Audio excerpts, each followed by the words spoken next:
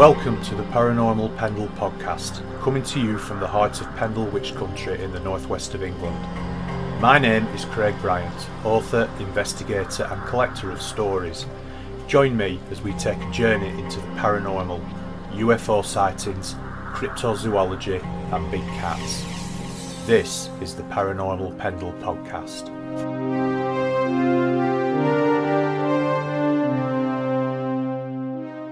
Welcome to episode 3 of Paranormal Pendle, broadcasting to the Paranormal UK network at paukradio.com. On this episode, we head up to the northeast coast of England, where I'm absolutely delighted to be joined by none other than Paul Sinclair. So, hi Paul, thanks for agreeing to join us this evening. Oh, thank you very much. A pleasure. And you were kind enough to do the same for us. And I must say that your intro is a lot better than mine. Thank you. I really enjoyed the video that we did. And if people haven't seen it, it's on Paul's YouTube channel. And he can tell us all about that later on. So, Paul, could you just start off? I mean, you know, there are going to be some people out there that perhaps don't know a lot about what you do. Could you give us a brief bio of yourself, where you're based and how the whole Truth Proof investigations and books came about? Yeah, we're based in Bridlington, East Yorkshire. I say we because obviously I'm with my wife of, I think it's 39 years. I'm 58 years old. Yeah. 4 girls, all grown up and doing their own things. They don't have an avid interest in the unexplained, but they sort of support me. They don't have a little snide laugh at me as by any sort of token. But we just sort of get along. I've sort of had a decent job all my life and earned enough money that, not loads of money, people, but enough money that I could sort of pack in work at 48 and devote full time to unexplained phenomena research. And I wrote the first Truth Proof book in 2016, never thinking that I would do another one. And now I'm on with number 5. That will be the last one because getting up at 5 in the morning and writing for 3 or 4 hours, it just becomes too much, Craig, you know. But the books have been received well. And, you know, not just by the people who've read them, but by people who are in the field of unexplained phenomena. And that kind of means a lot, that you're on right path, you're doing something right. Although I don't sort of aspire to be a writer like anyone else. I suppose, like yourself, Craig, when you did Shadow Man of Accrington, you just wrote it as you saw it, and it were Craig writing the book. Well, that's the same with me. I'm not. There's no airs and graces. I've been asked to speak all over the world. I've turned most of them down. As you know, I've spoke at Awakening in Manchester a few years ago. I've spoke at Chris Evers' I'm going to say concert. Then people conference. It's just. I can get loads of things wrong, guys. So I spoke at Chris Evers' conference, and that's purely because me and Chris have been friends 30 years. Because primarily my research, Paul Sinclair likes feet on the ground. I like to be out. If there's something happening in some forests with gamekeepers, I want to be in them forests. I want to be camping in them, and I want to do it while ever I'm able. You know, 58 years old, 4 years' time, I'm not saying I won't be able to do it, but you just don't know what's round the corner. So there's plenty of time to write books. That's what I'm saying. So I think it's all about feet on the ground research. There's too much, in my opinion, and I'm not labeling this at anybody, but there's too much research done just behind a keyboard and a copy and paste of other people's ideas and putting your own slant on it, but not actually doing anything. You know, old cases that are just rehashed and redone and redone and redone. I mean, people have made a living from it on UFO conference circuit. And to me, people want to hear something new. Doesn't mean I've got the answers, Craig, you know, and I'm sure that there's a lot of people like myself, they're just doing the research, they've got their head down, they're trying, it doesn't mean that we know. I tend to, my ears just close up as soon as I speak to the guy who says to me, or the lady, I can tell you what's happening here. I can tell you this, I can tell you, but invariably they can't. Otherwise, these people it would be the holy grail of the phenomena that we're trying to solve. So I know that's a bit of a long-winded intro into what I'm about, Craig, but we just do what we do. I mean, like yesterday, I know we've got all these coronavirus restrictions and things, but I were out there because there's been a strange animal mutilation, and I, early doors, I'm up on these deserted places looking for signs of it.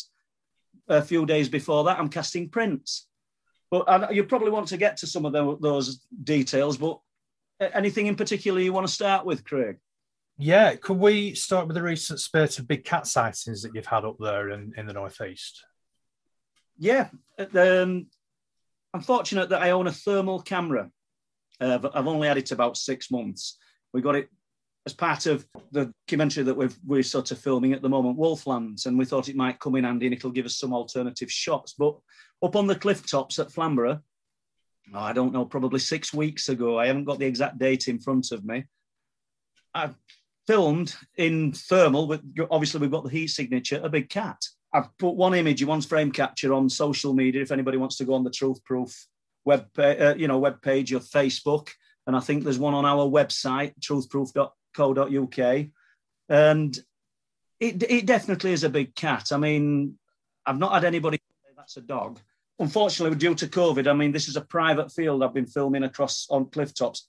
I'm going to have to get on that field and contact the farmer. I want to put something in perspective so that we can get an idea, so that the viewer can get an idea of just how big this was, because obviously it could be somebody's tabby cat that's just having a wander across a field. But, there's a lot of that, isn't there? You see newspapers and there's a big cat sighted, and it's quite obviously that it's not a big cat, it's somebody's pet cat, and it just looks big from a distance. But I suggest anybody who's interested have a look at the image. But Craig, Well Lane Bypass in Bridlington, which is just on the outskirts of the town, probably once again about 6 weeks ago, a guy walking his dogs late at night. He walks them late because he said his dogs are a little bit feisty. That's his exact words.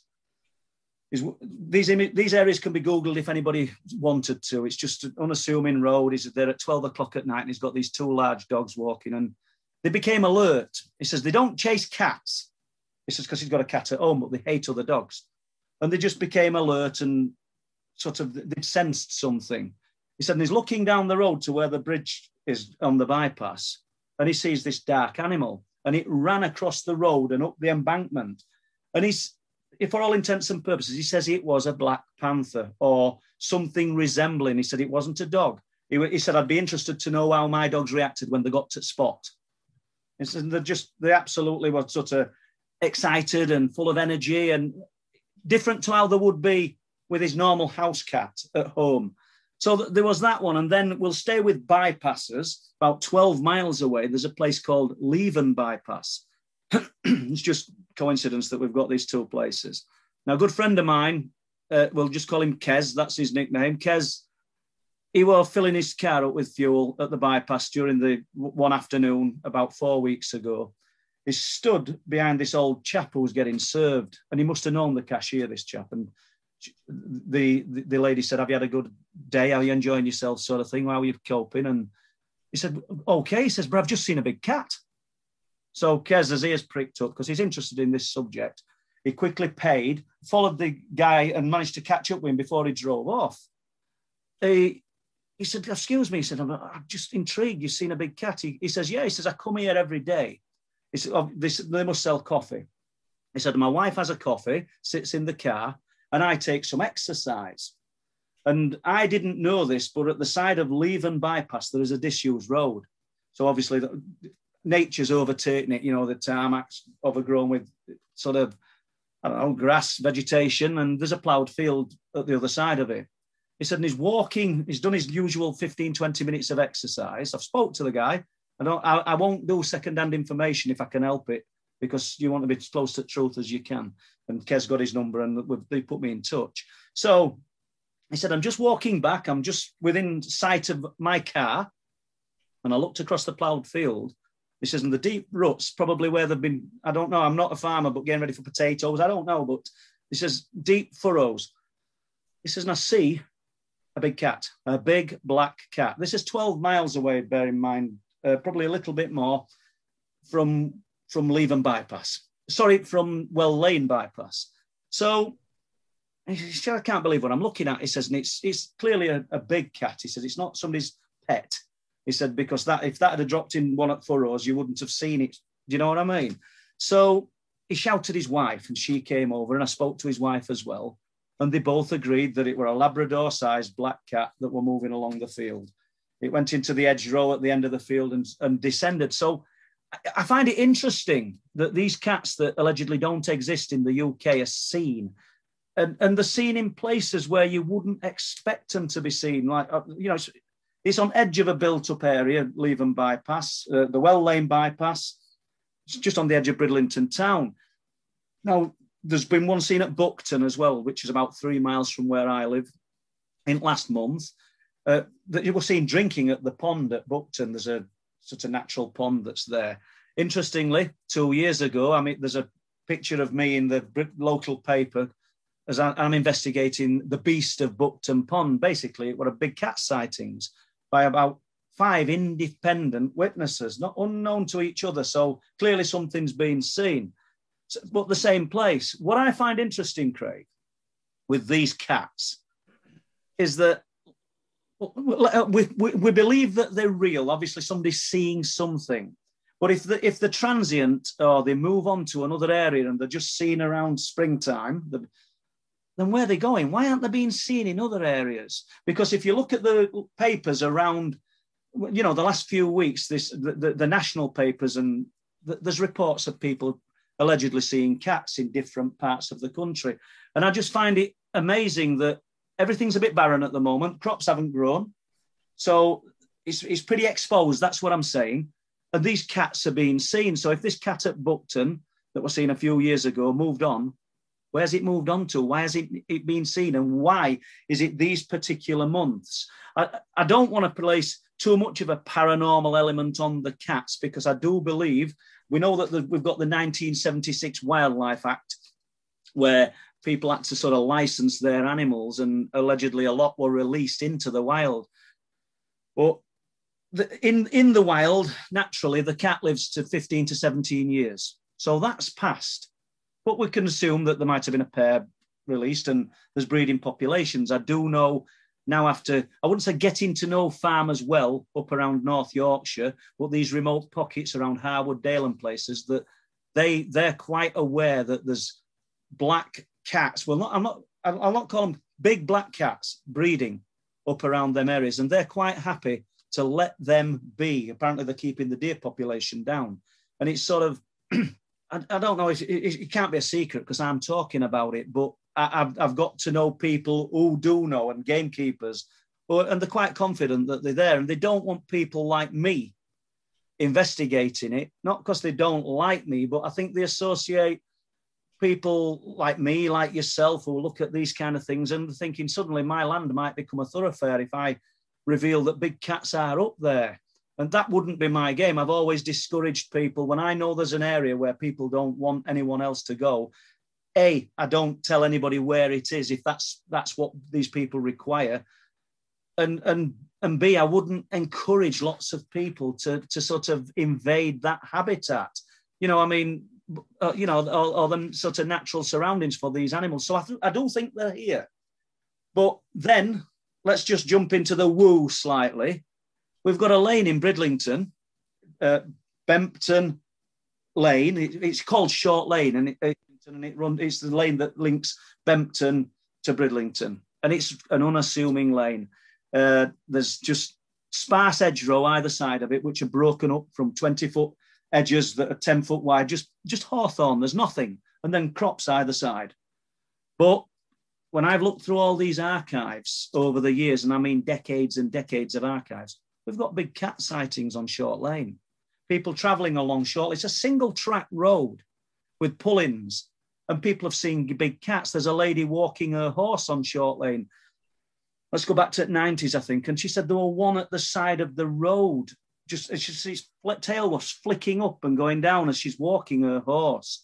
And I'm no reason to disbelieve her. But then you've got all these individuals that are spanning, I don't mean hundreds of people, I'm not suggesting that, but we've got a lot of reports for a lane that isn't even a mile long with just fields either side and no natural cover where big cats are being seen. And I find that quite amazing. I think there's something else happening there.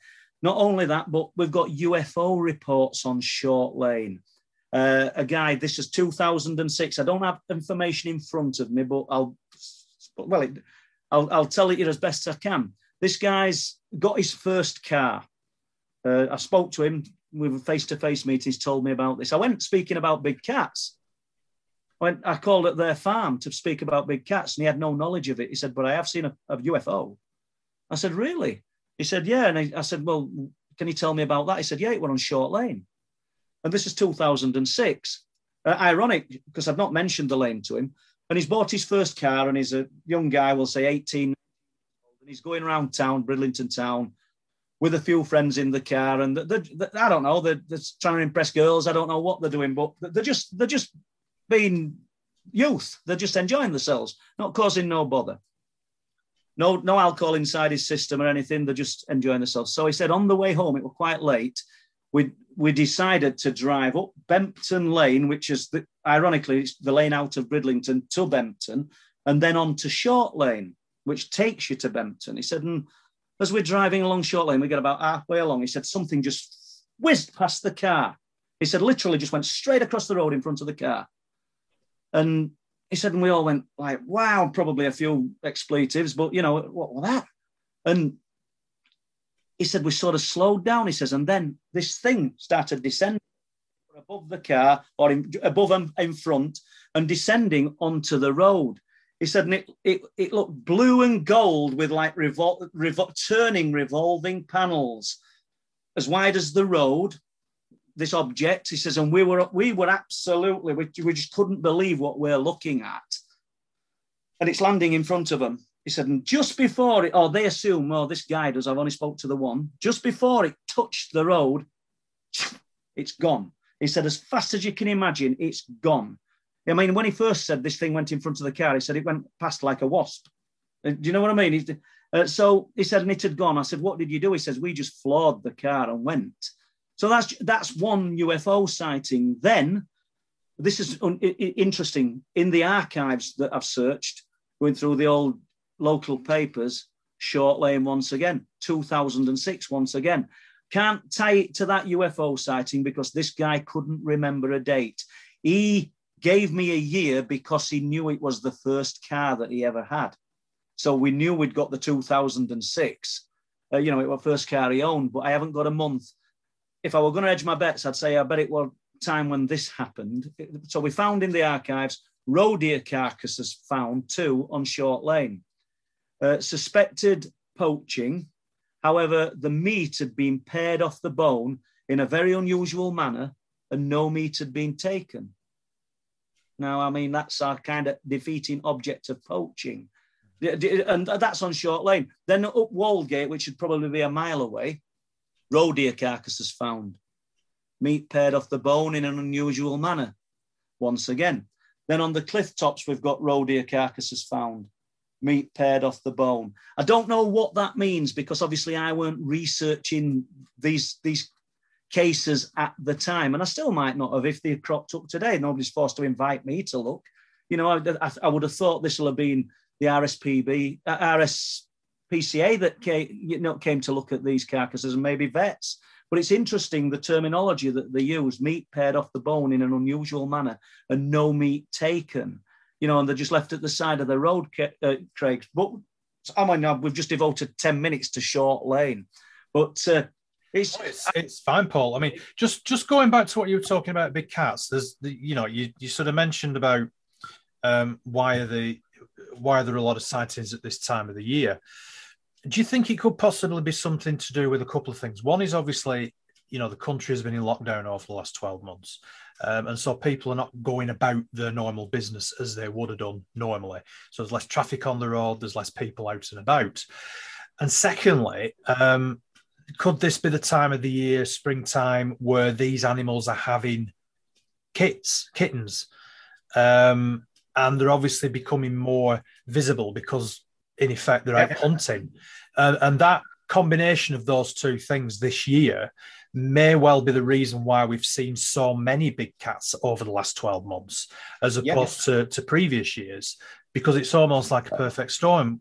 What would you think about that hypothesis? I think you're probably right with your second thoughts on this. Well, this is the time of year where predominantly they're probably going to be looking for mates. If let's assume that there's only one in the area and it's got its localized area, and we know they travel vast distances, but this might be the time of year where they're out searching for a partner, should we say. As regards the first part, when we're saying, is it because of COVID? To me, for my area, I can only speak for this area, East and North Yorkshire, I would say no, because this is the month, or these months, the early months after Christmas are the times that they've been seen for decade after decade. So I don't think COVID's got any bearing on that, but I take on board fully what you say about, are they looking for potential mates? Are they actually breeding? Is that why they're out? And the more active, spot on, Craig, because they've got to provide more food, so they've got to be seen in daytime. So you make a good point. And it's difficult, isn't it? It really is, because sometimes the places they're being seen, you don't really think that there's going to be such a sustainable amount of food. And we've got such natural livestock, as in sheep, which would be easy prey, that aren't being predated upon. But there again, probably I'm talking absolute rubbish here, because I'm underestimating the prowess of a big cat in its prime, because it probably wouldn't think twice about, I'll just tackle a deer. Why would I want to go through all that wool and fleece? Because I have been told that they don't actually like sort of eating sheep because of the wool and the fleece. Having said that, they'd probably go for sort of easiest point of origin sort of thing, the underside of it. But it is interesting. And bearing in mind, 2017, 18, early into 19, a lot of sheep were being killed up around Bempton and East Yorkshire in unusual circumstances. And I personally don't believe a cat were responsible.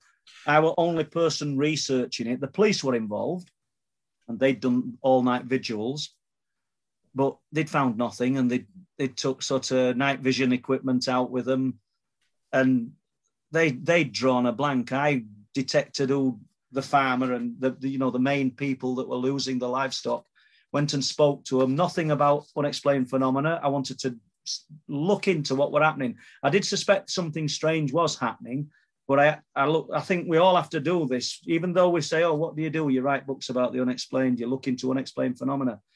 We've got to rule out the explainable first, and then it becomes interesting. And I'll remind me about the paw print later, and if we get to that. And I went onto these fields, and I think when I got to this farmer, he'd lost probably 28 sheep. I say probably because it could have been 30. Now, when they were removed, they were over 50 gone.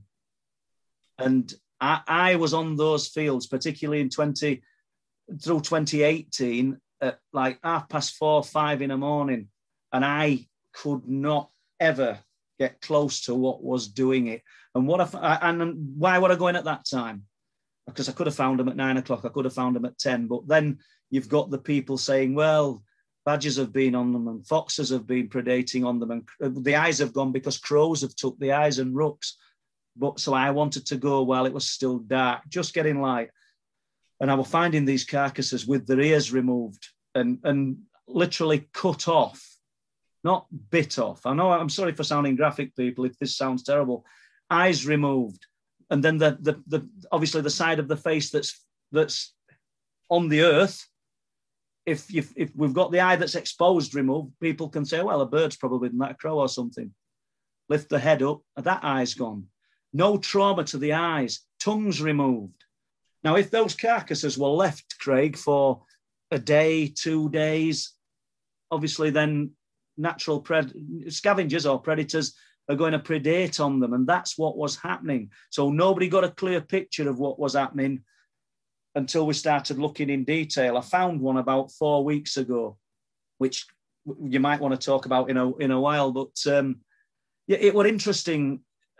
I mean, do we take this into the paranormal realms? Something was happening, because I found out in conjunction with the sheep being killed, because I were exploring woodland very close to these areas, I was finding roe deer. Same thing, faces stripped, not ears removed, but half of the liver cut out. I've got all the images, and you know, and in fact, the images, we've put them in black and white, and they're in Truth Proof 3, bringing down the light. We've put some images in there of these, and unfortunately, very close to the cliff tops and not far away from where these unfortunate animals were, we've got harbour porpoise, the little dolphins, you know, the little sort of mammals about 4 foot long. Rock anglers were finding them with huge holes through their jaws, which we've got images of. They were the rock anglers that were kind enough to, Andy Barnby, I've got to thank for getting me some good images of those.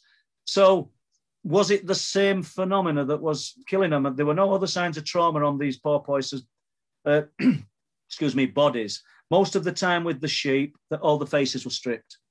But the cheeks, you know, where the meat you would think a predator would be eating, they were still intact. If the tongues were removed, there's no trauma to the mouth. You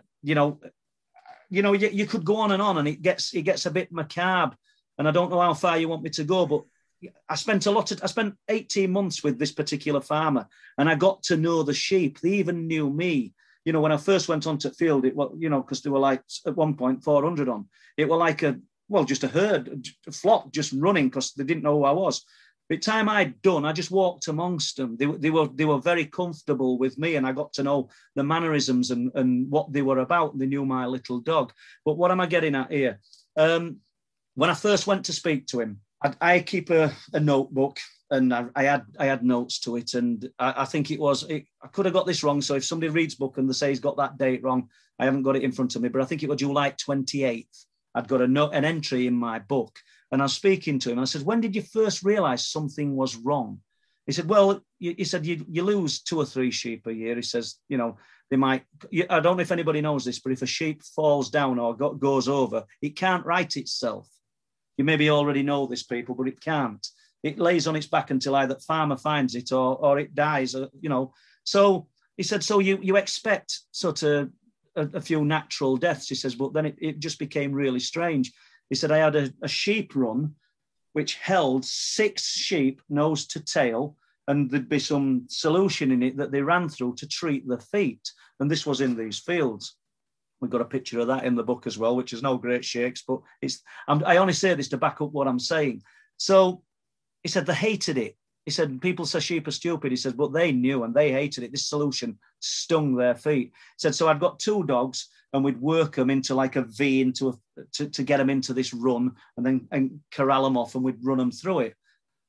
He said, and it was hard work, even with 2 dogs getting them in it. So he said, this particular morning, he said, I'm sort of going to look at my sheep, check everything's okay. The run's already set up. He said, and I can't believe what I'm looking at. He said, there's 30 sheep, not 28, not 31, 30 sheep in this 6 sheep nose to tail, you know, the corrugated panels. He says, and they're on top of one another. They're hanging over at sides. They're just chocked. He says, the other side of the corralled area, the sheep in it, and they're all agitated. He says, and I just can't believe what I'm looking at. And there's like steel pins holding these panels in. He says, so obviously I go straight over, pull the pins out, release the panels. I think he said there was 3 dead.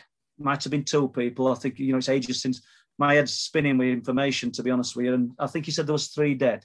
Not dead from being attacked, dead from heat exhaustion, dead from trauma of being underneath other sheep. He said it was just incredible. He said, and I said to him, and what date was this then? I'm careful not to say this guy's name. So what date was this then? And it's July 28th. So luckily I'd got my book in my hand, because these things, I've said it before, come back to bite people if you're actually lying or embellishing it. And he might listen to this one day. And, you know, even though he don't want to be known, he's packed in with sheep because of this, he might reach out and say, this guy's lying. So I opened my book. Basically, that's what I'm saying, people. I opened my book, went through it. I said, July 28th. Deer carcass found, Short Lane, Bempton Lane, going down to Nature Reserve, which is quite close to where this lot were happening. 3-inch hole inside, July 28th. So we've got the same day that this guy, Peter, who found the deer carcass, and within a short distance away, we've got these 30 sheep in this enclosure. We know we've not got anything to link A to B. We know we've got nothing to say it's unexplained phenomena. I mean, this guy with the deer carcass, he said his analogy was, he said, have you seen the hole they drilled through for a gas flue pipe, a 3-inch round hole? He said it just looked like that had gone straight through its side. So we got this deer carcass found by Peter, and then we've got a short distance away, not too far away, we've got these 30 sheep found in a jumbled mess in this sheep run. If I were a betting man, I'd say that that's connected. Obviously, I have no proof. That is the difficulty. I mean, the subtitle of the first book was The Truth That Leaves No Proof. And that's basically, Craig, what we are dealing with. We know it's the truth. Anybody listening to this podcast who's had an experience, be poltergeist, ghost, UFO, cryptid, they know that there's a truth attached to it. But unfortunately, that truth is the only place that truth exists is in your mind. And until we get some kind of machine that can sort of tap into your brain and project it on a wall so that we can prove what these people have seen, we're not going to get any closer. I did note that there's some, in America, I think there's going to be some files released purporting to talk about unexplained phenomena. Well, that would be good. That was a move in the right direction. And we've moved away from sheep, but I don't mind. So just anything else, Craig, while we're on with these? Or Yeah, you mentioned the footprint, which I saw on your Facebook page, which I thought was really interesting. Could you tell us a little bit more about what you've been doing with that, please, Paul? Yeah, well, we'll say 6 weeks ago, three guys, well, one guy in particular, 3 guys walking along the cliff tops, and they came across a sheep carcass. This will take us to footprint. They came across a sheep carcass that had recently been killed, probably that day, looking at it. And I knew exactly where it was. They sent me images. And the next morning, I contacted farmer, asked if I could park up early doors, and I went up and took photographs. There were unusual puncture wounds in the sides of this sheep, obviously on the skin when it were peeled back, not the wool, because you wouldn't have seen them. So that was interesting, that something with big canines had predated on it. All the meat had gone. God, people, you must think I'm terrible. I'm sorry, but we've dwelled on sheep quite a bit. But what I'm saying is, there were two elements happening. It had been predated on by either natural predators or something with big canines. But however, I think it was the right ear had gone down, looked like it had been pared off. Both eyes had gone, and the tongue had been removed, and there were no trauma to the face. So that were an interesting aspect of it, because nothing had actually gone to touch the face. So in the meantime, I'd got this thermal camera, which we'd filmed the big cat and the still images from it, which we'd put out.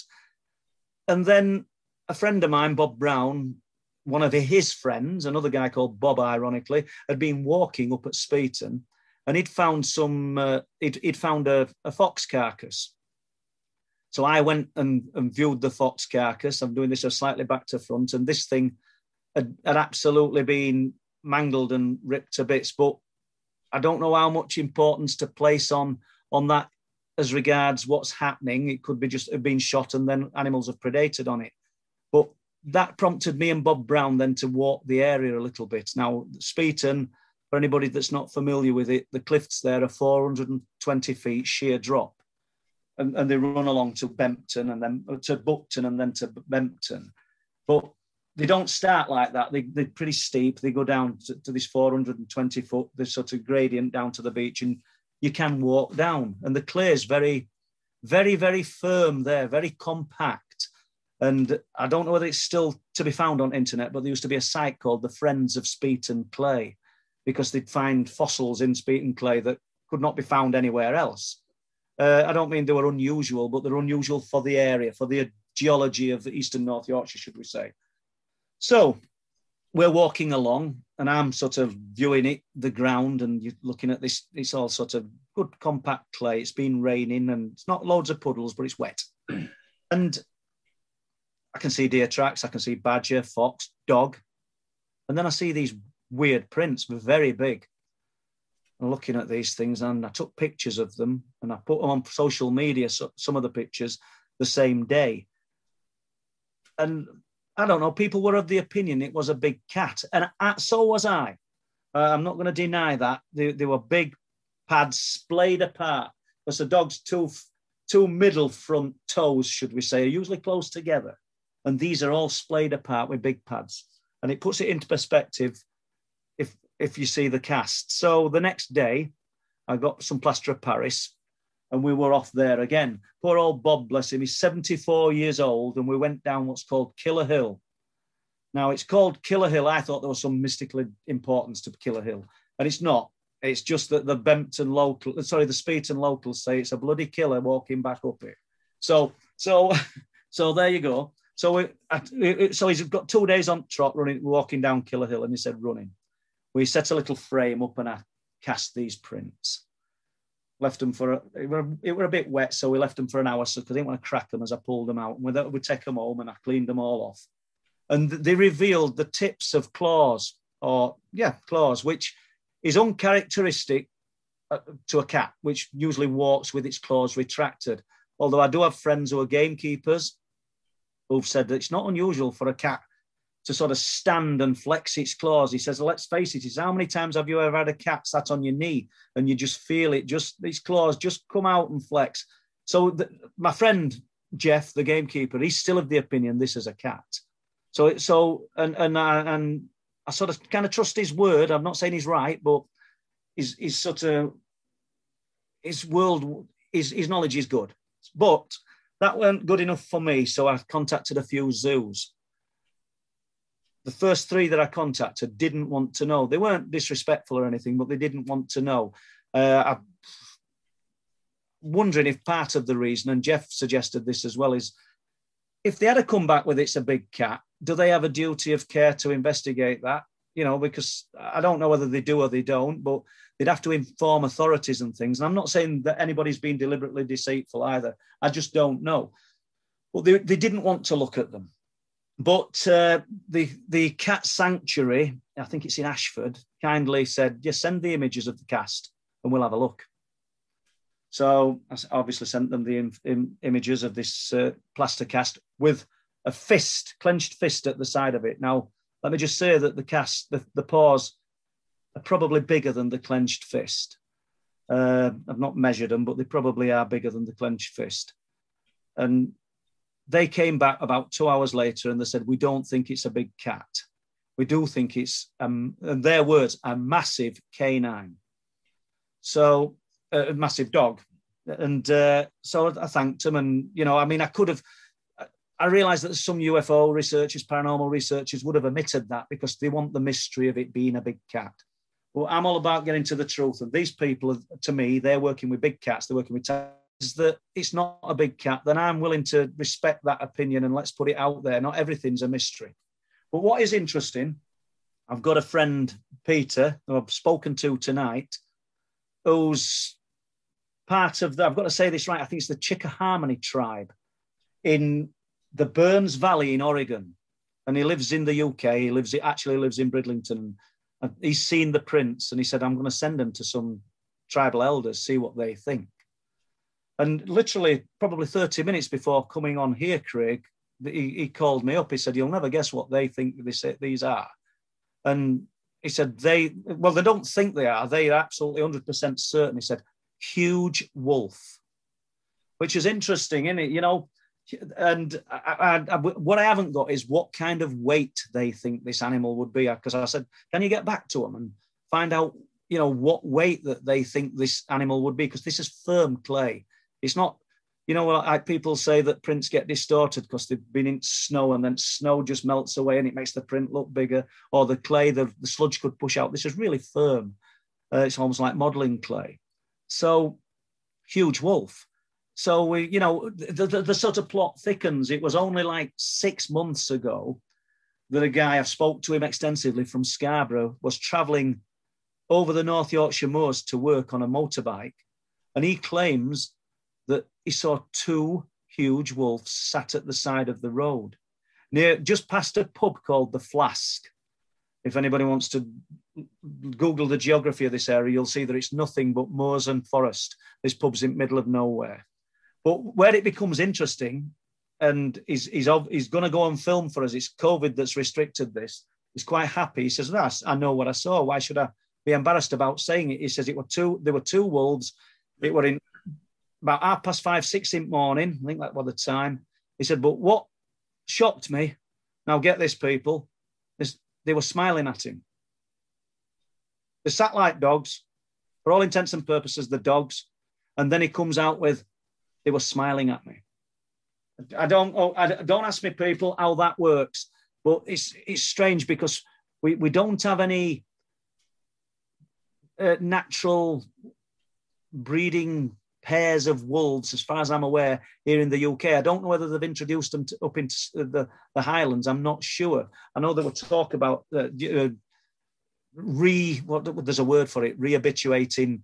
I think we even talked about bears at one time. But as far as I'm aware, we don't have any wolves. Now, we've got two wolves, Craig, sat at the side of the road as he approaches on a motorbike. Now, the North Yorkshire Moors National Park is 522 miles of forest and farmland and pockets of open grazing. So there's a lot of area there for something to disappear. But I still believe if you'd got let's just correct ourselves. I still believe if you'd got two wolves active in that area, we would be seeing some devastation on wildlife. And I do think that farming communities would be aware then that their flocks of sheep had been attacked and predated upon. So, but that doesn't mean that this guy's lying. I believe he's seen what he's seen. I've spoke to him several times. Don't believe everybody, people, but I fail to see what people have got to lie about when they're coming out with things like this. And then they add that extra element, that bit of woo. They were smiling at. It's interesting you mentioned that smiling, actually, Paul, because the first thing that I thought of, I mean, obviously there's a cryptid phenomenon which people call the dog man. And I don't know whether I'm getting mixed up with your area or another area, but wasn't there a sighting by two people that were out in the woods up on the northeast coast somewhere who thought they saw something that resembled a dog, but it was on two legs going through the woods?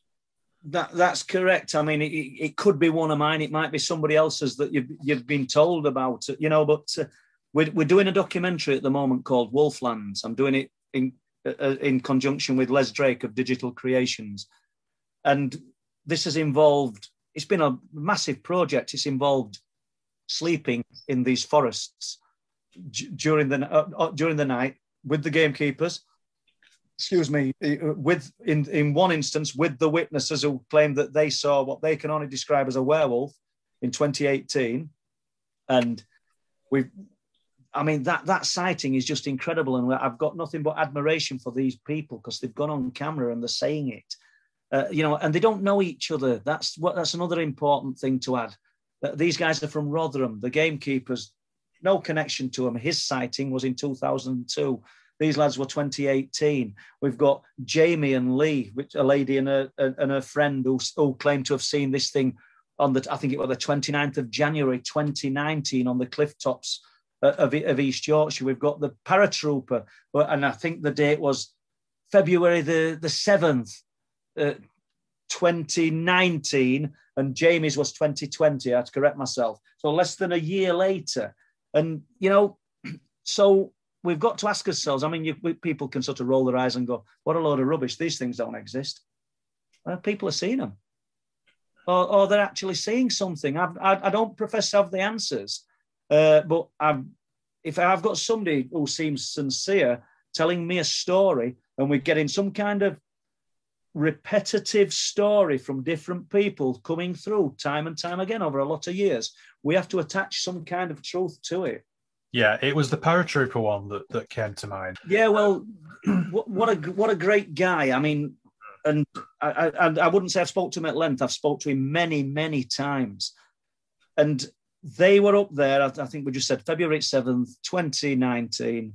They'd come to see the peregrines in full flight. They're avid sort of outdoorsmen and things, and they'd travelled from Liverpool. They arrived at the RSPB, the bird sanctuary. Obviously, it's not open at that hour, but there's a big car park, and they parked up there. they'd got two dogs with them, and they in the early hours of the morning, he's not sure what time, but they decided to have a walk along the cliff tops. They were going to get their first light to look at the peregrines anyway, but they decided they were going to have a walk along the cliff tops. He says it was freezing. He says ice on grass, bristling. But he said everything felt wrong. This is another thing I find interesting. It felt off. He said the hairs on the back of my neck, my arms were stood up. He said it just felt electric. He said, I don't know why. And this guy's keen to point out he's done tours in Iraq. He's done bogside in Northern Ireland. And what he saw, he said, doesn't compare. The fear of what he saw is off the scale of what he experienced in them places. And he's allowed us to record him as well, so which is good. So he said, we walked down, and he's describing the place. The friend with him had been before, but he'd never been. But he's describing it. He says, we walked down the path and we took a right. He said, and, he says, and there's a fence running along that's dividing the cliff tops. He says, and even the dogs clung to us. He says, normally, he says, they'll not go far, but normally they're just having a little wander about. He said, and we put a light on and we lit a big pair of yellow eyes up. He said, like golf balls. He says, they were huge. And we both went, what the swear word? He says, what are them? He said, we don't know. He said, but this thing didn't act like a normal animal. It kind of looked at us and then just looked away. But we could only see the eyes, but we could tell it was just a lazy, it just moved its head away. Whereas a rabbit caught in headlights, they just sit there frozen, don't they? But he said, didn't know what they were, big yellow eyes. He said, so they'd gone. He says, and we carried on walking. He said, it felt off. It felt very strange. He says, and then we came to a big timber platform. Well, these are the viewing platforms because it's a bird sanctuary. And we've got one of the biggest gannet colonies in Britain that visit Bempton and Flamborough Cliffs, during the breeding season. So we've got viewing platforms for bird spotters.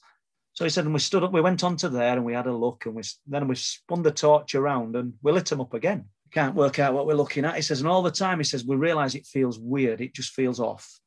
But we'd not associated these eyes with the off feeling. He says, and then we carried on walking and we came to two huge gate posts.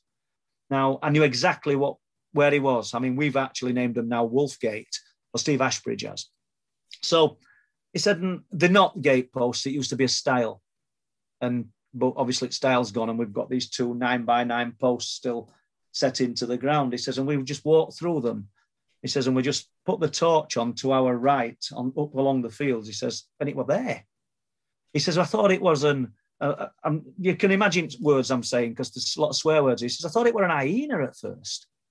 He says, and it were hunkered down, his exact words. He says, all its fur were bristling up. And we played this recording at the Awakening conference, myself and Chris Turner.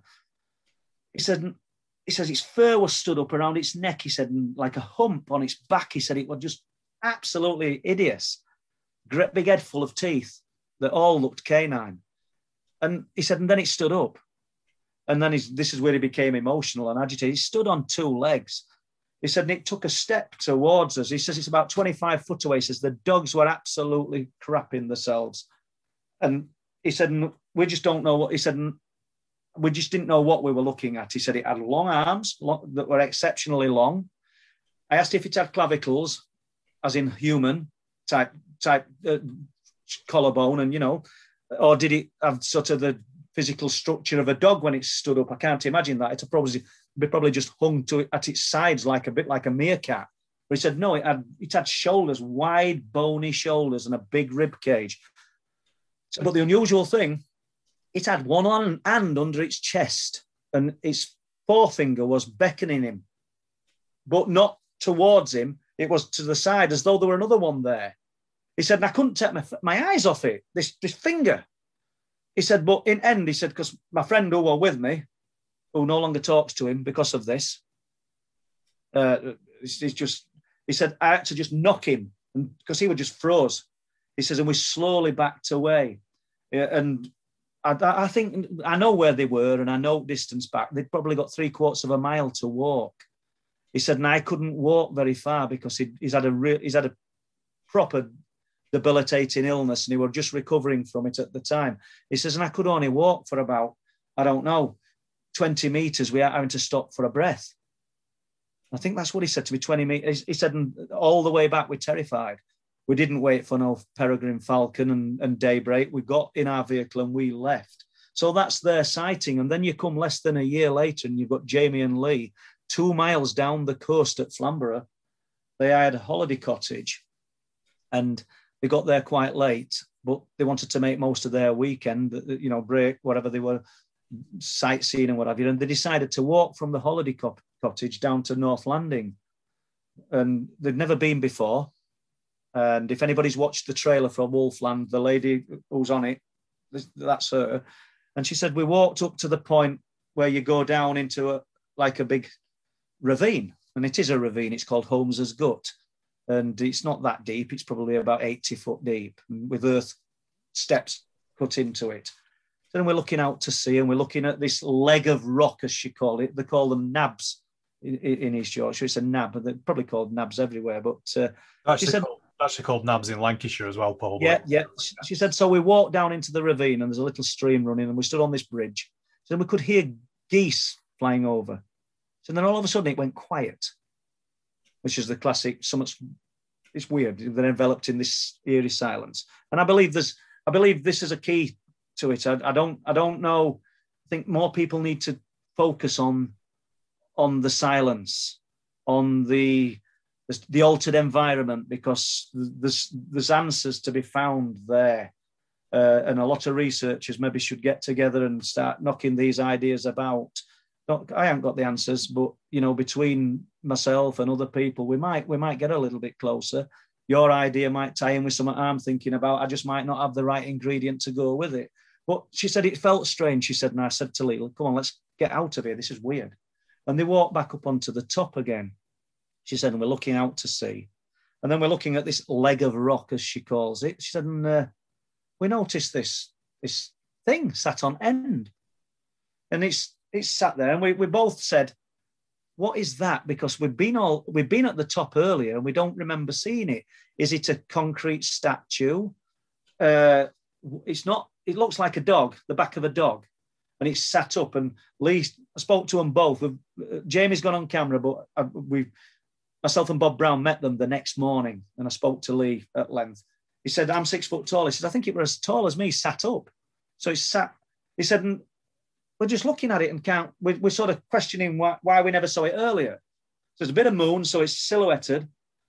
And she said, her analogy was, have you ever seen Starlight Express when they're skating round and they've got these like extended arms? She said, and I hadn't, but she said, its arms look too long. It's from at limbs. And she called them arms.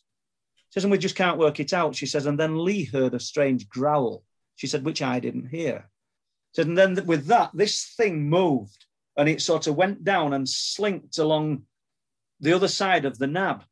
Now, anybody, if you picture top of your head, people, and this thing was sat on the top, the crown, and obviously it tapers down at the sides, they could just see the back of it.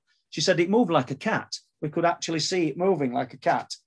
And we got very frightened and we walked down from there and we just went home. And then they were searching for a few answers, found my name and contacted me, and we actually met them the next morning quite early. And she's been kind enough to revisit and go on film and talk about what she saw. So that's just another witness to Wolfland who's got no connection to any of the other people. And I just find it enthralling because, as I think I said to you, Craig, the cryptids are not something that I never thought I'd be interested in. When I wrote the first book, a story came in about the Flixton werewolf, and somebody had seen something unusual at Flixton. And I think Flixton, after doing lots of research, Craig, he's probably got the oldest account of a werewolf in certainly in Great Britain. You know, I mean, we're talking about, I think it was 937, King Athelstan built, he charged a knight called Acehorn, and all this is there. It's all there in old literature to look up, with building a refuge to protect travellers, in his words, from an infestation of savage beasts, lest they be devoured. It says from wolves and other savage beasts then abounding at the time. And you think to yourself, well, what other doesn't mean it's werewolves, obviously, but what other savage beasts did we have besides wolves? Bears had gone probably 1,500 to 2,000 years prior, you know? So what had we got that this guy's sort of referring to, I don't know. And then we've got stories now. I have stories from the 1940s, 50s, 60s through to present day of this upright canine type creature seen at Flixton and the surrounding areas. Flixton, people, if you want to Google it, I'm in Bridlington. It's 12 miles as the crow flies from Bridlington. It's just a tiny village in North Yorkshire. Interestingly, the writings also say in this, a portion of land will forever be known as Wolfland in Flixton. So Athelstan, the actual king, wrote that, or somebody described it for him, that a portion of land would be forever known as Wolfland. Hence, we've got the documentary, we're calling it Wolflands.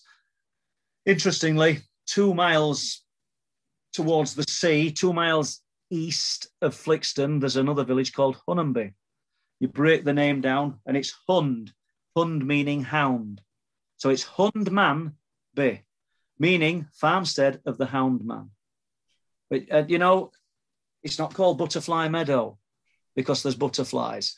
So it's interesting. I find these things absolutely fascinating. So am I interested in the cryptids now? Yes, because I've got people, and this is the main thing we've all got to focus on when people say, what a load of rubbish.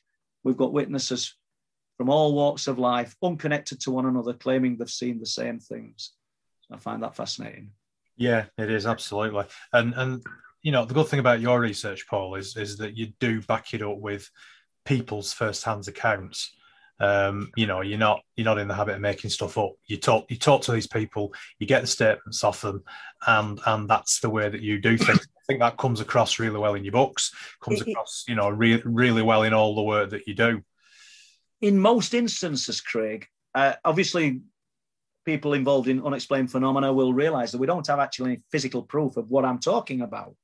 But in most instances, I push to try and record the person.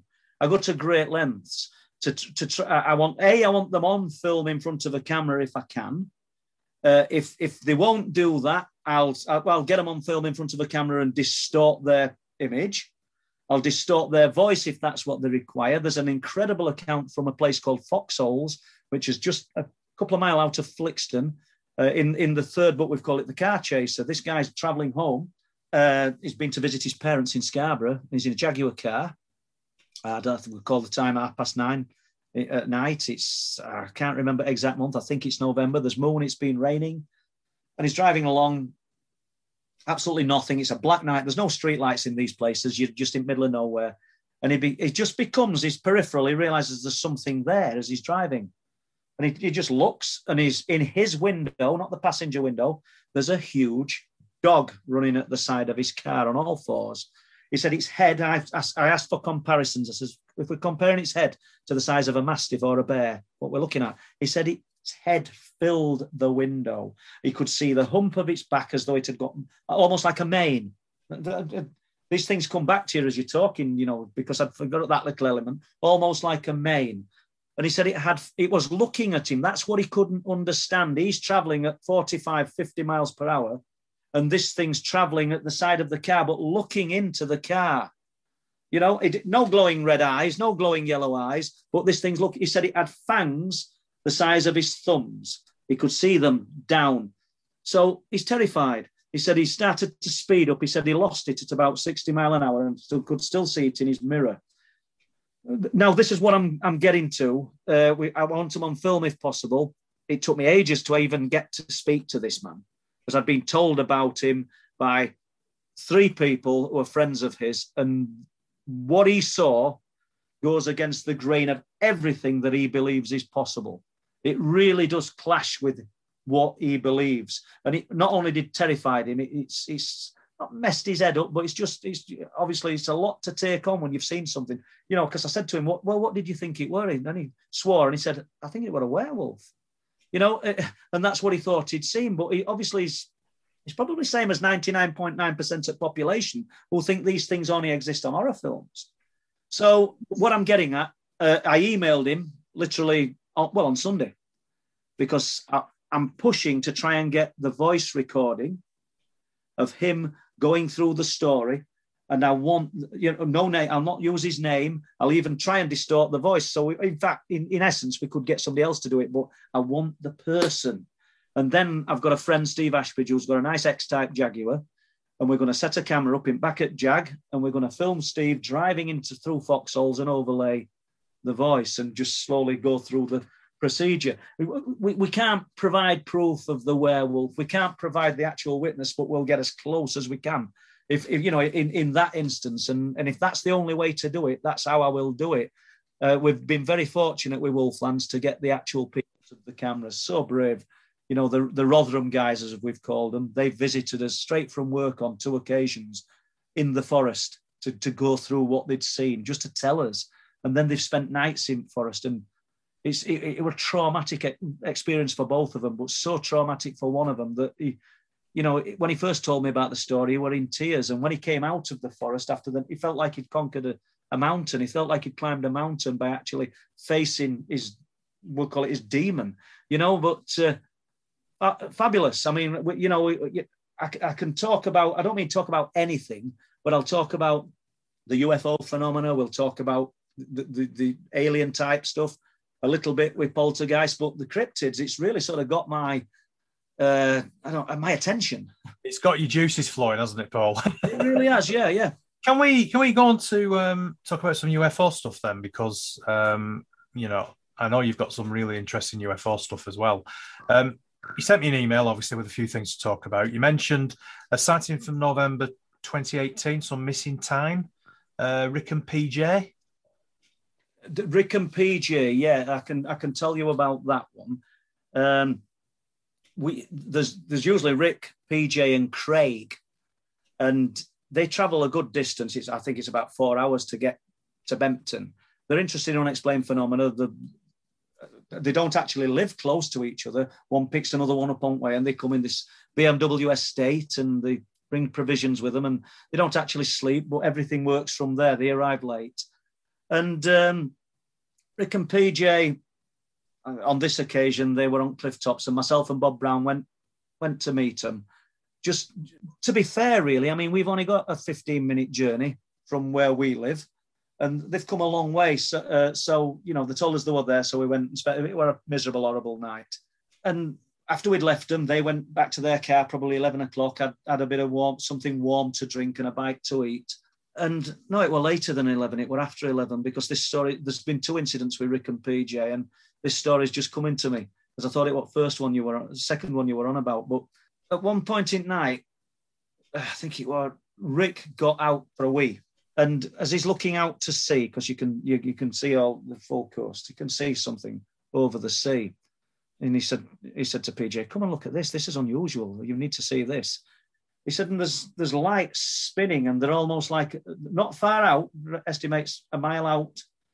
And I think there were golds and blues, and it looked like a carousel turning over the sea. We're not talking high in the sky. And they're watching this thing. But what was interesting, they thought that they were watching it for probably 3/4 of an hour. But it turns out, because one of them put record on, that they were watching it till morning. They'd been watching it. They somehow they've not been watching it till morning, but they've sort of lost 4 hours of time. And they don't even, obviously, I won't say obviously, but people can't account for what's happened in that space of time. They've no knowledge of this thing coming closer to them. They've no knowledge of anything else. But there's a huge gap in where they're suddenly still observing this object, and it's somewhat like 6 a.m. And they started watching it probably after midnight. I haven't got the times, Craig, in front of me. I'll be honest, because I put a question in about Rick and PJ, and I must have left that in notes as well, because the one I'm talking about, I think, is from 2018, where they arrived again, and this time there was Rick, PJ, and Craig. And once again, me and Bob went and spent a couple of hours with them, and we I think we left about 9:30. People have to understand that we probably go 4 or 5 times a week. So to go on a Saturday night, to spend all night up there on a Saturday, it's a bit of a bind. You have a life as well. But these guys, they've travelled so far, and they are nice blokes. We didn't mind. So we had a couple of hours with them. they said, right, well, we're going to go now. We're going to to Filey Brig, and we're going to get in a different, see the area from a different place. We're going to look at further up towards Scarborough and back down towards Bempton. And then we're coming back in between 12 and 1 a.m. and we're going to spend the rest of the night observing at Bempton. So it's fair enough. So we'll walk up with you. That's what I'm getting at. So we proceeded to walk up along the cliff tops, take a left and head up towards the RSPB car park. We're only about, 50 to 100 yards away from the car park. We're on this path, and there's fields to the right and the old RAF base. And then you've got the visitor centre in view. And from nowhere, a monstrous flash of like electric just sprung up from the ground. And it was blood red, an absolute vivid red. And it did look like electric. I mean, we know what an electrical light looks like. Anybody's seen lightning, you know that's some kind of electrical light. I suppose all light's electric. I'm sorry for sounding stupid here, people, but it's different to a torchlight. Let's put it that way. So, and we're just stopping his tracks. PJ is giant. I mean, he'll be about 6'5". He was the only one that didn't see it. So there's Bob, myself, Rick and Craig. We're all just, Christ, what the hell was that? That was incredible. And if you picture a child painting a kite, the little triangle, elongated triangle, that was the shape of it. And it came up from the ground in the trees in front of us. And there's nothing at the back but open land, farmland. There's no electricity poles. There's nothing. And bang. And it also took, if we saw it appear in less than a second, it took 2 seconds to dissipate. Do you know what I'm saying? So we literally went straight to it. And I mean, we would have been at that spot in 30 seconds. Bob and PJ went into the car park. They're looking for any cars, anybody. We want an explanation. Craig, who's ex-military, that don't matter, but he went at one side of this hedgerow. I went at the other, and we both walked it. Bob's just stood looking at his middle neutral, and we walk it right up to perimeter at RAF base. Nothing. Powerful torches, there's nothing. I went the next morning early looking for scorch marks. We know where it came from. Absolutely nothing. And these are kind of things. Expect the unexpected. Unexplained phenomena does not perform to order. They went looking UFO type phenomena, looking for some kind of, I wouldn't say entertainment, but they're looking for something of their interest. We're literally walking back to the car park, and there's this explosion, and it was unified. It was an elongated triangle shape that just come up from the earth. Nobody expected to see it. You couldn't even make that up. So we haven't got 5 witnesses. We've got myself, Bob, Craig, and Rick. PJ didn't see it, but there's 4 witnesses there. And once again, I've no proof of it. The only proof that exists is inside my mind and inside Rick's and Craig's and Bob's. But that is the nature of unexplained phenomena. And that is why we're all so enthralled. Once we've been bit by this phenomena, once we've had a taste of it, we just dig and dig and dig. Some of us dig a bit deeper. You mentioned a black Range Rover Vogue that appeared on the cliffs. And you said 16th September. What year was that? I think it was 2019. I'm glad you've got the date.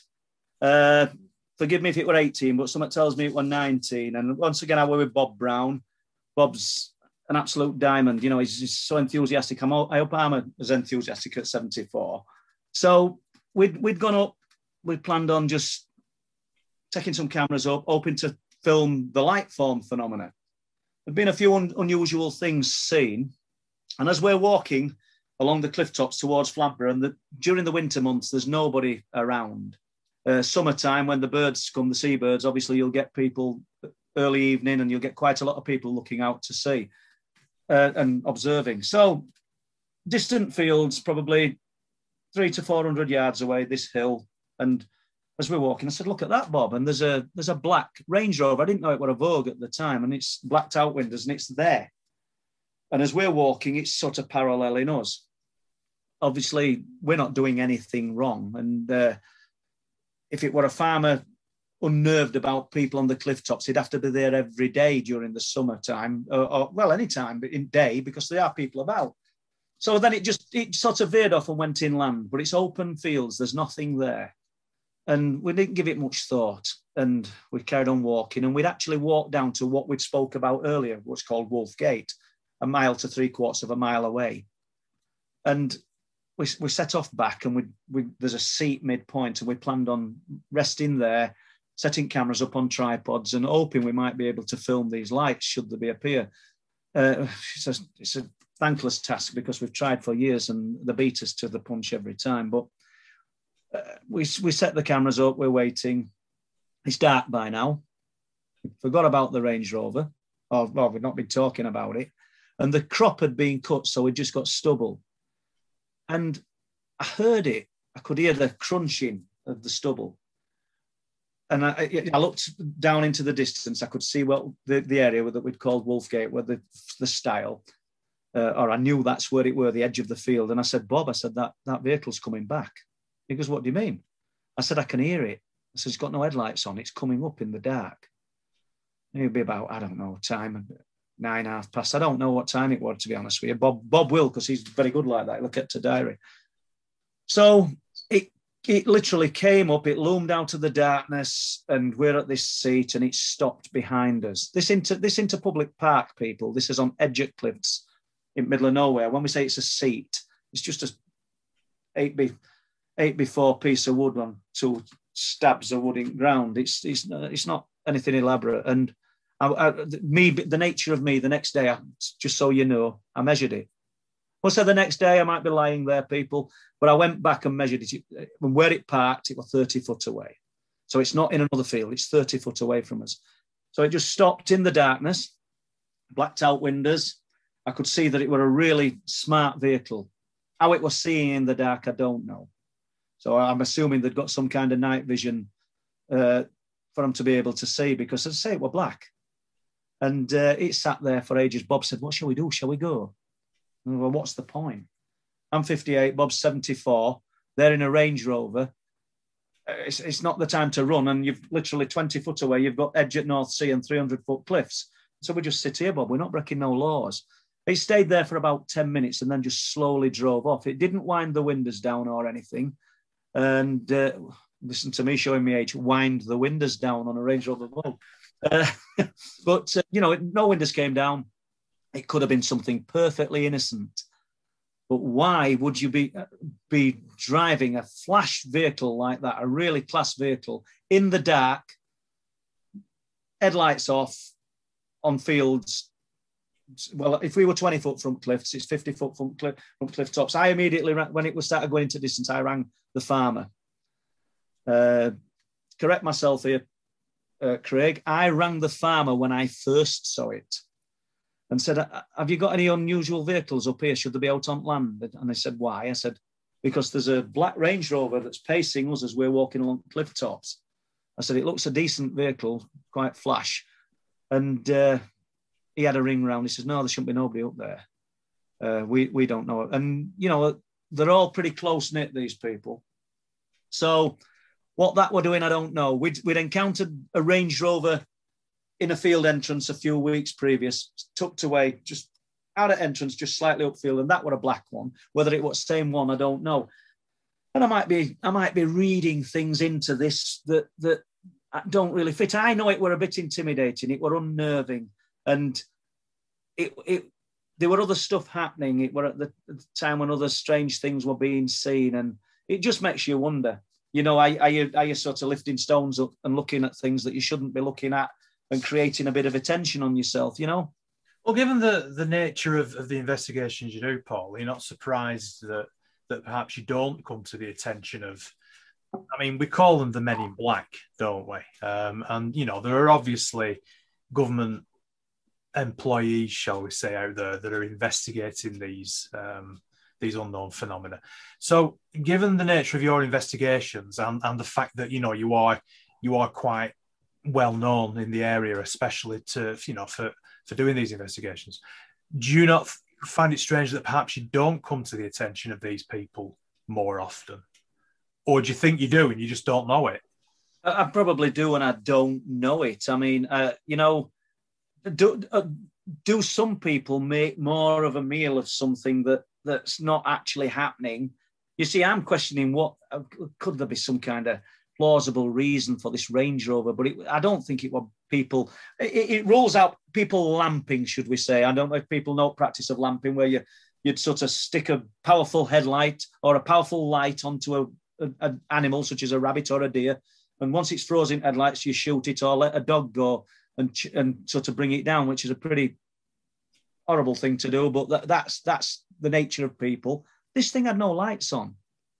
It were a very, very high quality vehicle. It weren't something that had been sprayed and it were an old Land Rover Discovery or something. This, you know what I mean? This were a good vehicle driving along these fields in pitch black. And there's another point that I'd not thought about. It was so dark. How did he even know me and Bob were there? Yeah, it stopped. And I don't mean it stopped to the right of us or to the left of us. It literally stopped 30 foot behind us.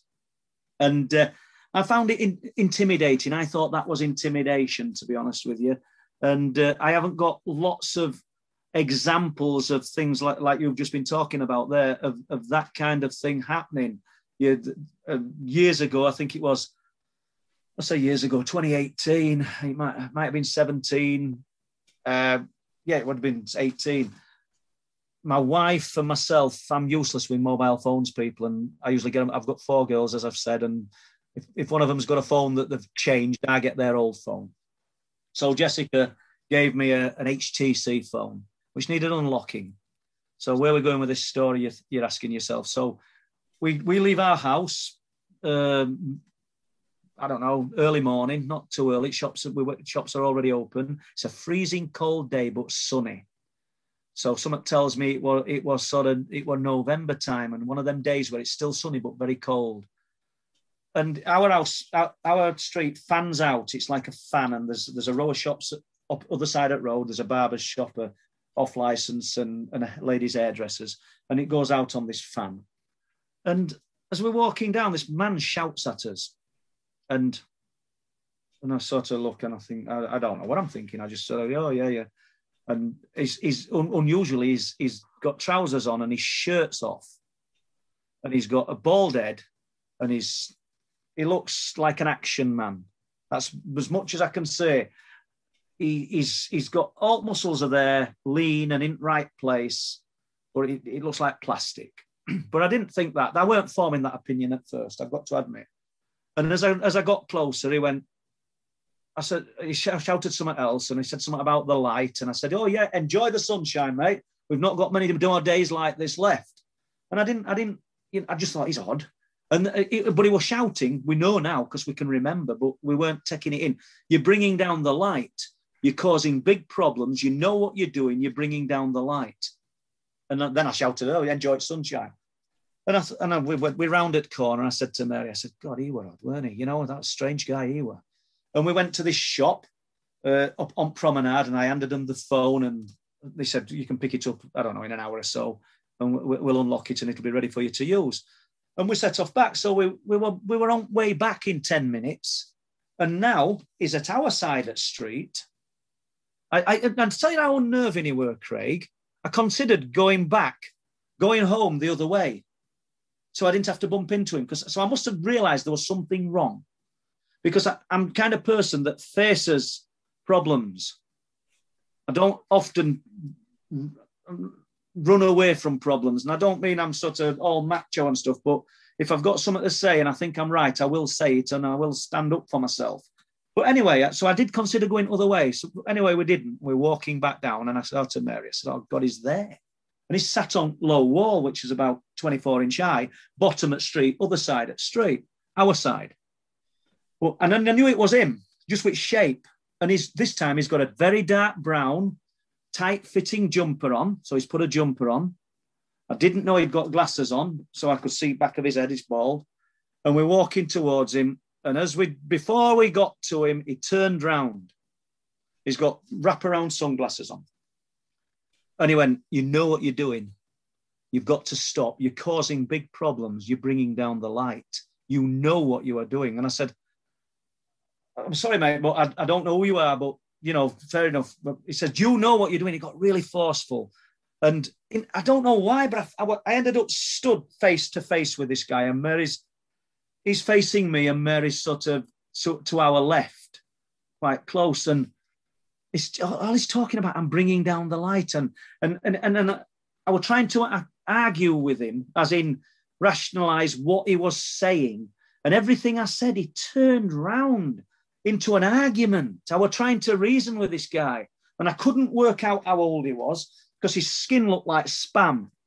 It was weird. Do you know what I mean? And I couldn't discern any wrinkles or anything. And then he reached out, because he kept saying, I'm bringing down the light. And he reached out and touched Mary on the shoulder. And there was one moment, and I think it was weird, because I was so close that I didn't do it, to grabbing his wrist. But I know if I had, we were rolling round on the floor. You know, I'm 56-year-old. I don't want to be doing that. But that's the nature of what it felt like. But he just touched her shoulder. He says, I'm not talking to her. Then moved his hand. I'm talking to you. You're causing big problems. You know what you are doing. You are bringing down the light. I said, I'll tell you what, I'm going. And we walked away, and he's still shouting it to us. We went in house. Mary was sort of unnerved. She's not as interested in unexplained phenomena. She's a bit like girls, as what I am, obviously. And but she said, "You were strange, Paul. It's frightened me. Do you think you were an alien?" Her exact words. And I just didn't know. We looked at CCTV. We saw him move away.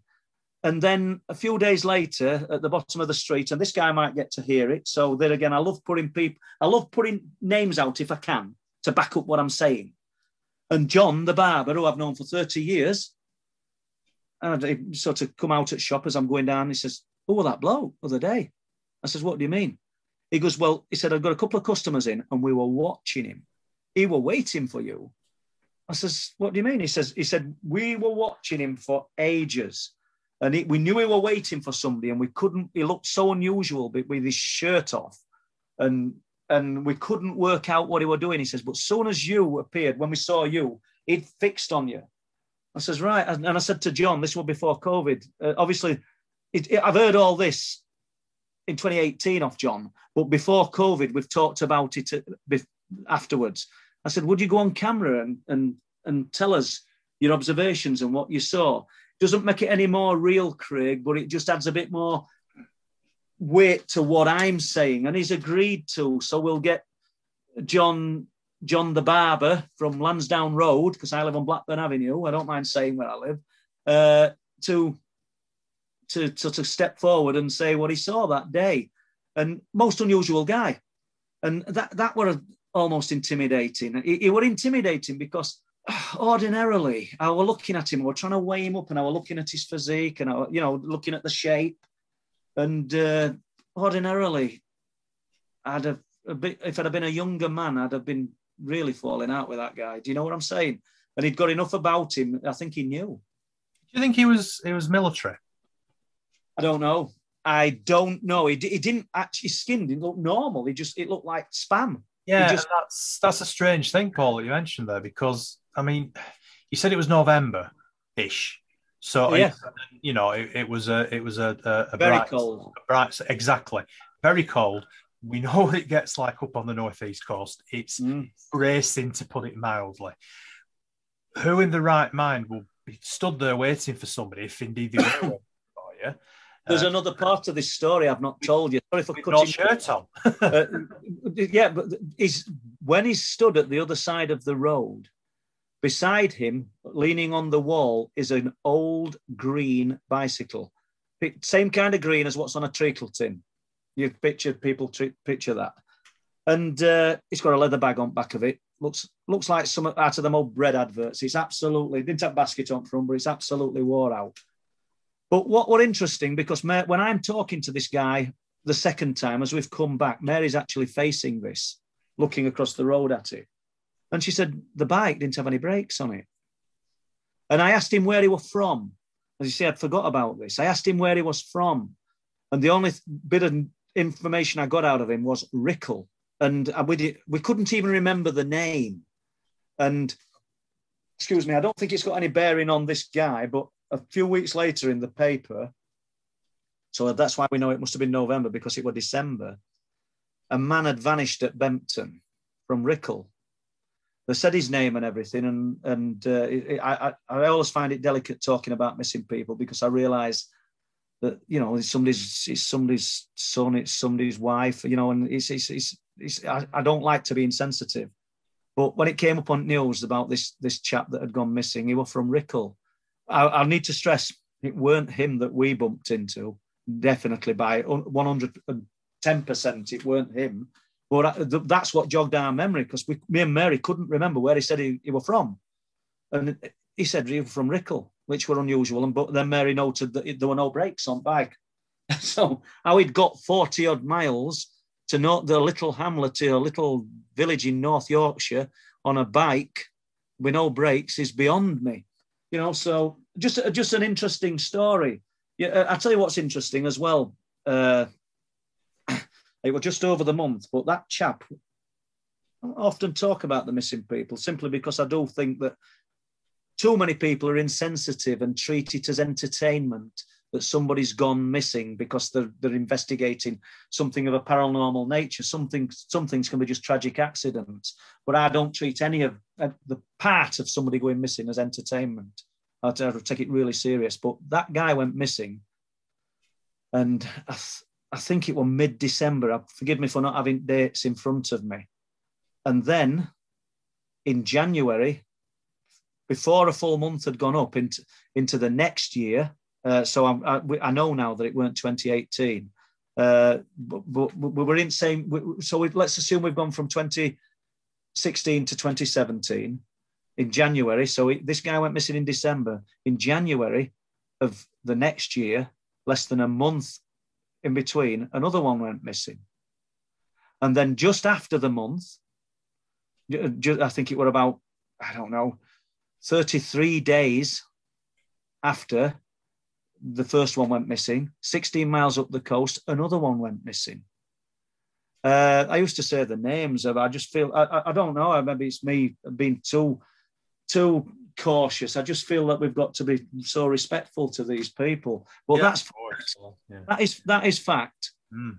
And I tell you what's interesting, because I spoke to police about this. I said, I weren't very nice to them, to be honest with you. I said, you're pretty useless, all of you. You're missing the point here.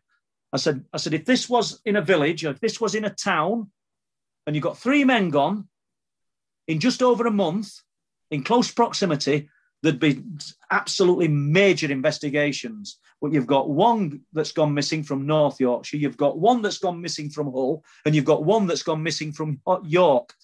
And you've got different police forces attached. I didn't realise if somebody went missing in an area that it was, let's assume I go missing and I'm from Birmingham, but I'm in Bridlington. It's Birmingham police that investigate it.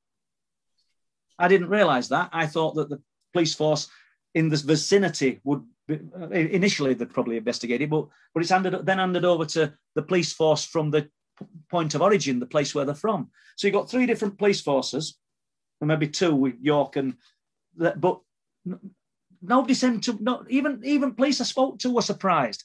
I said, you got 3 gone in just over a month. I said, type in Eastern North Yorkshire on missing people. I said, it'll throw up like a drafts board of faces. Because I contacted Missing Persons Bureau. I said, you're all missing a trick here. And this isn't me being Columbo. I'm no expert. I'm no better than anybody else. I said, you've got a checkerboard of faces. Do you realise that I think it was, I don't know whether it was 7 or 9 of them have gone missing at Bempton? But you say from York, from Hull, from North Yorkshire. I said, the common denominator here is this location. But nobody's picking, well, we don't put that. We have to put where they live. I said, well, you're all missing a trick. Mm. This is my opinion, people. I mean, there might be people listening to this say, you're way off mark here, Paul, you know? And let's just be clear. I'm not about attaching an unexplained phenomena to this. I don't know what's happening. I might write about unexplained phenomena. I've wrote about these people in the first book purely because it's very strange that they've vanished without trace in an area where other strange things happen. And that's it. That's where it stops, because I don't attach any of the things I've spoke about before to these disappearances because I simply have no proof. And it is such a small area, really, isn't it? It is, yeah. So, you know, it's a massive coincidence, isn't it? Let's put it that way.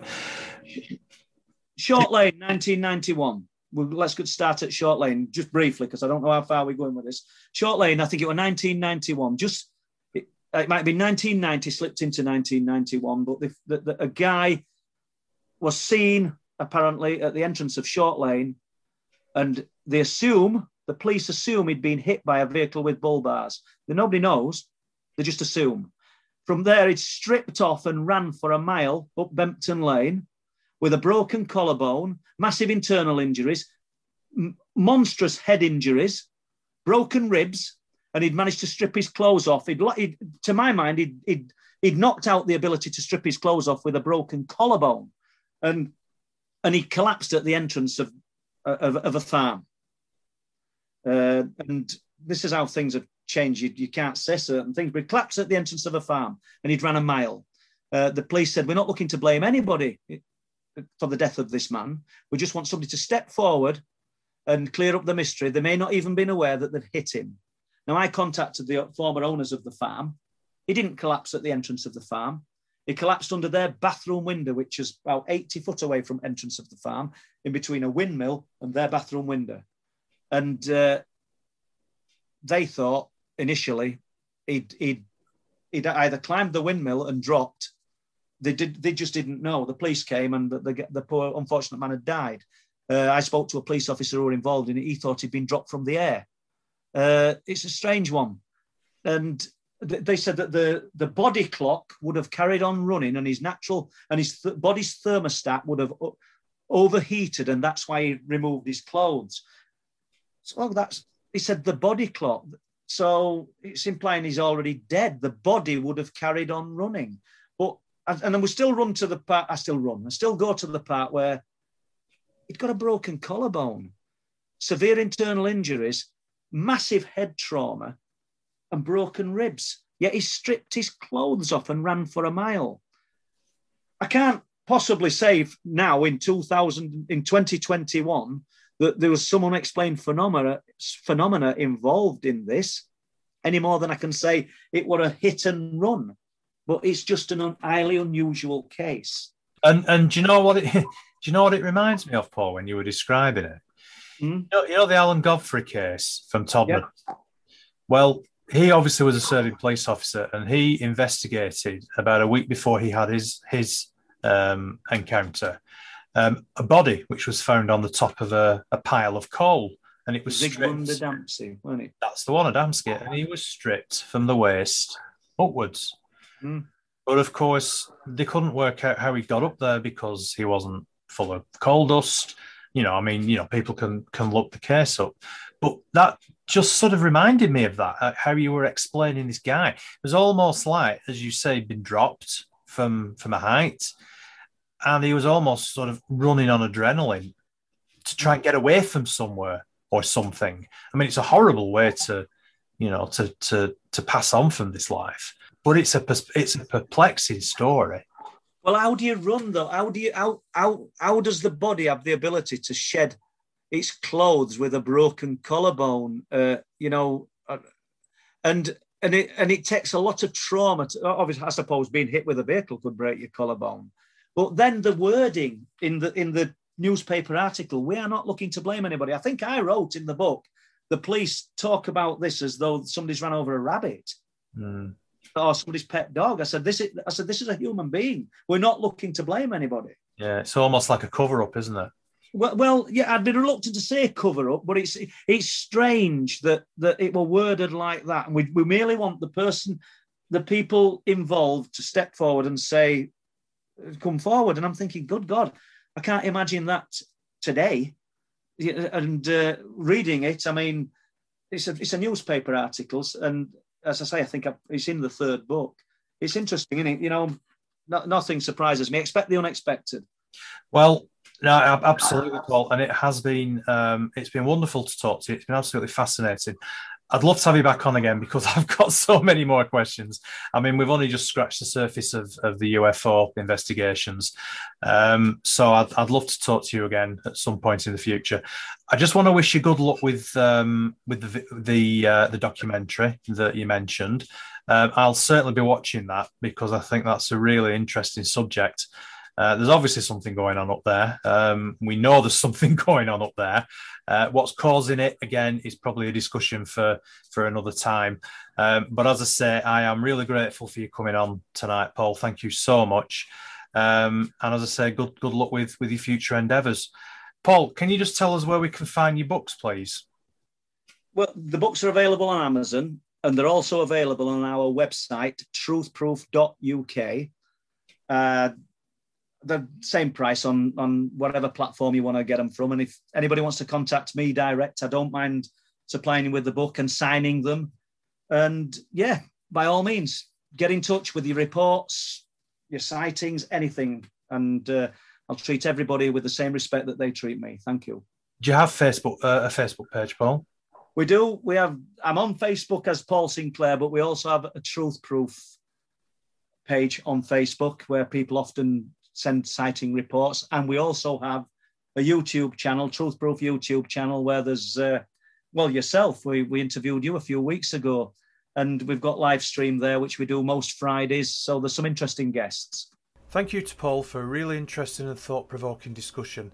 If you like this podcast, please visit my website at craigbryant.co.uk, where you can find my book and my latest research.